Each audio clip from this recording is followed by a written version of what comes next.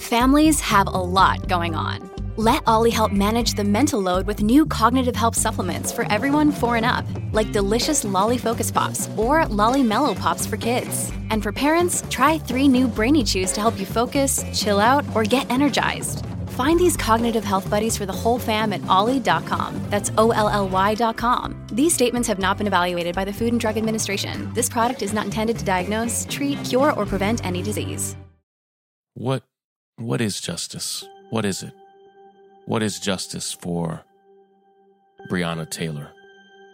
Like, there is no justice for Breonna. Breonna's not here. What is justice for George Floyd? There's no justice for George. He's not here.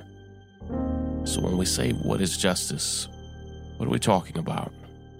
Justice for their families? And what does that mean? I spent a lot of time with Breonna Taylor's family, her boyfriend Kenny, his family, and many families impacted by racial injustice and police violence over these past few days. I just want us to unpack together for a moment and have a grown folks conversation. What is justice for us? Let's define it. Let's talk about it today. This is Sean King, and you are listening to The Breakdown. The Breakdown. The Breakdown.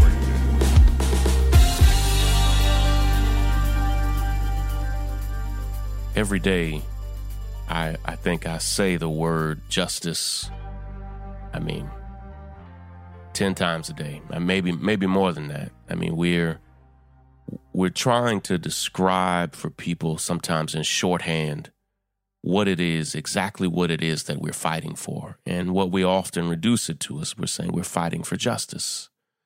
And I want to unpack and ask myself and you, what do we mean by that? That we're fighting for justice. What is justice for families whose loved ones are murdered and maimed by police? What is justice for the family of Ahmaud Arbery? Yesterday, I got to spend the afternoon with Wanda Cooper Jones, Ahmaud's mother. What is justice for that mother whose son was chased and lynched in broad daylight, not in 1940 or 1920, but in 2020? What is justice for her? And I remember last year I was with the family of Botham Jean, and Botham's family actually came to our house. Some of Botham's family actually lives here in Brooklyn, in New York. And Botham's mother and sister came over to our house for dinner with my whole family. It was a beautiful, beautiful evening. And the pain was palpable.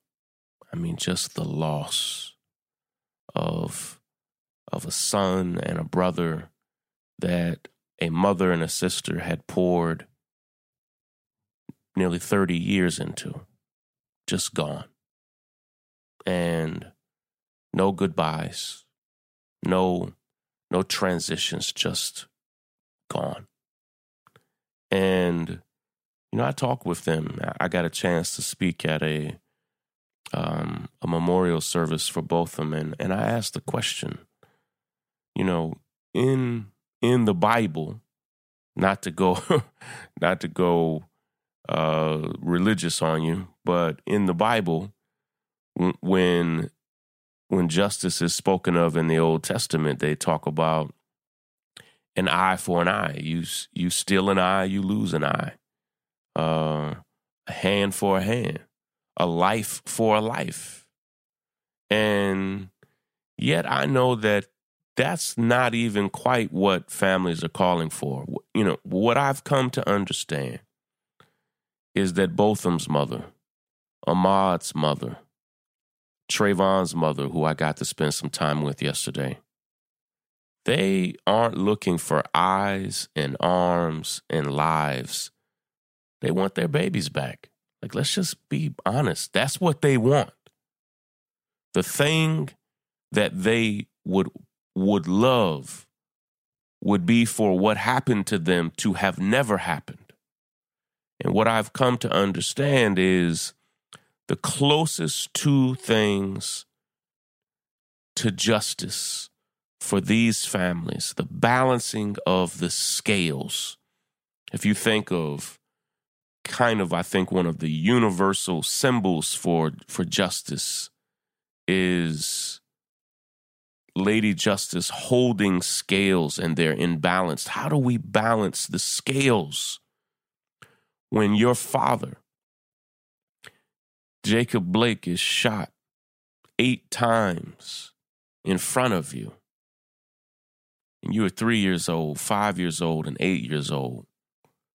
That's what they did this weekend.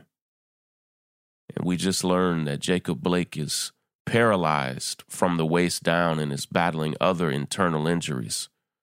You tell me, how do you balance that? How do you make that right? What's that look like?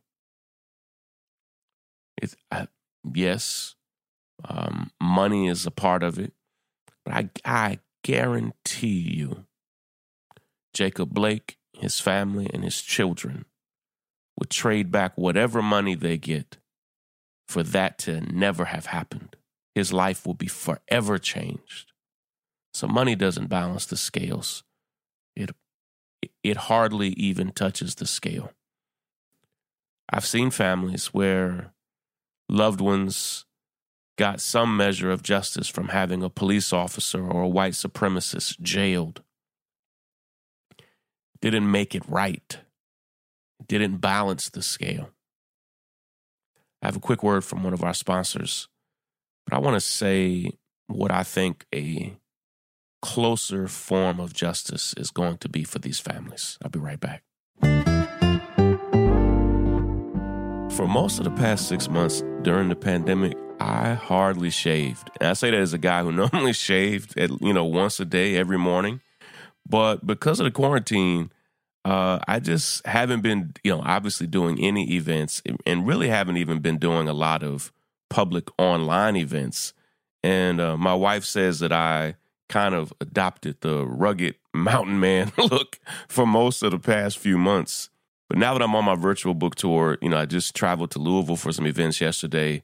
I've got to start looking sharp again.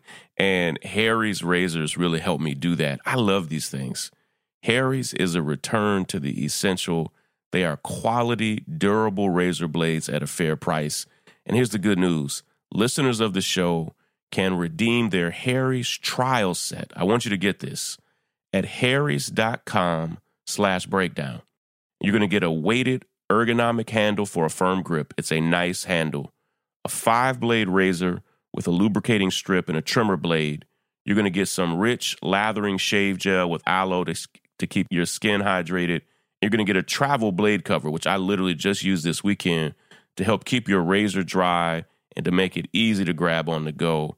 Right now, you can get all of that at harrys.com/breakdown to start shaving better today. Check it out and let me know what you think. I think you're going to love it. It's the breakdown, the breakdown, the breakdown, the breakdown, the breakdown. Break it down now.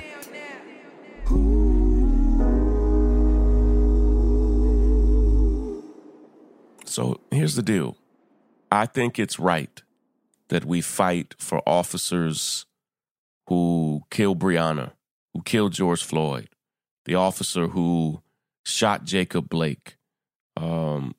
It's right for us to fight for those officers to be fired, for those officers to be charged and arrested and convicted. So yeah, that's right. We should do that. It's right for those families to be compensated, even though we know that no compensation can balance the scale.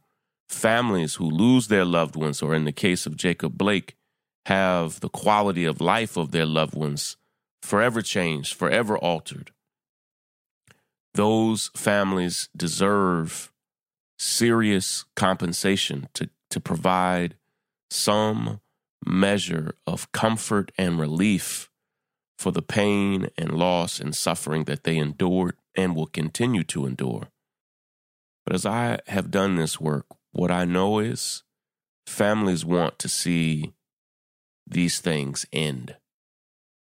I think more than anything else, the families that I work with, hundreds of families that I am working with now through the Grassroots Law Project, that I have worked with over the years, what they really, really want to know is that what happened to their son or daughter, their mother or father, their sister or brother, what they really want to know is that that's not going to happen again.